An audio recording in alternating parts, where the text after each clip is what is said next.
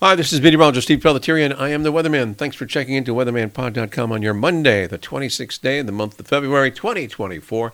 First, we take a look at the airline hubs across the nation on this Monday. And we see that in the east is basically some pretty good weather.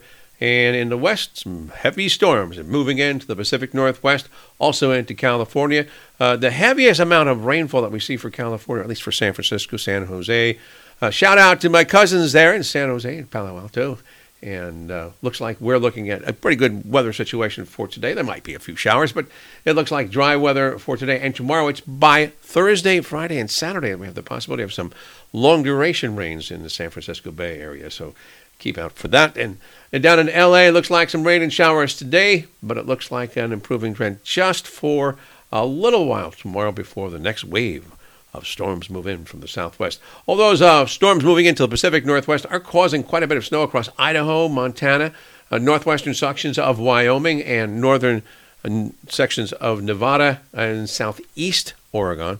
All that area will be drifting east and possibly redevelop as a big storm in the east. But in the east right now, look, great weather in Atlanta. No problems flying into there or into Texas, any of the airports into Texas. Just about all of Florida showing very good conditions. Some rain showers in Charlotte. No problems mainly. Chicago's looking pretty good, as does Minneapolis, St. Paul. Cleveland, Detroit, also very good. New York area, fair skies are expected, and it's going to be some warming coming up over the next several days. Looks like some rainy weather for the Northeast coming up later this week. As we change from the month of February to March, looks like some colder air will be moving in on Friday into the weekend for the Northeast. But across the nation, the weather situation does look like it's going to start getting quite heavy in the form of West Coast storms moving east through the next 7 to 10 days. And for the Northeast corner, looking for some early clouds giving way to sunshine as our high temperatures for the day range into the 50s. That's going to be about a good 7 degrees above normal.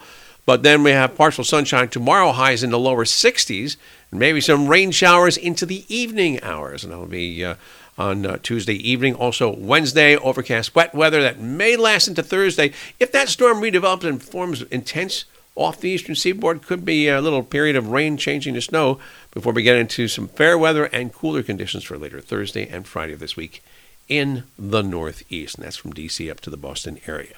I'm meteorologist Steve Pelletieri, and I am the Weatherman. Thanks for checking in. Have a great day, and talk to you again tomorrow.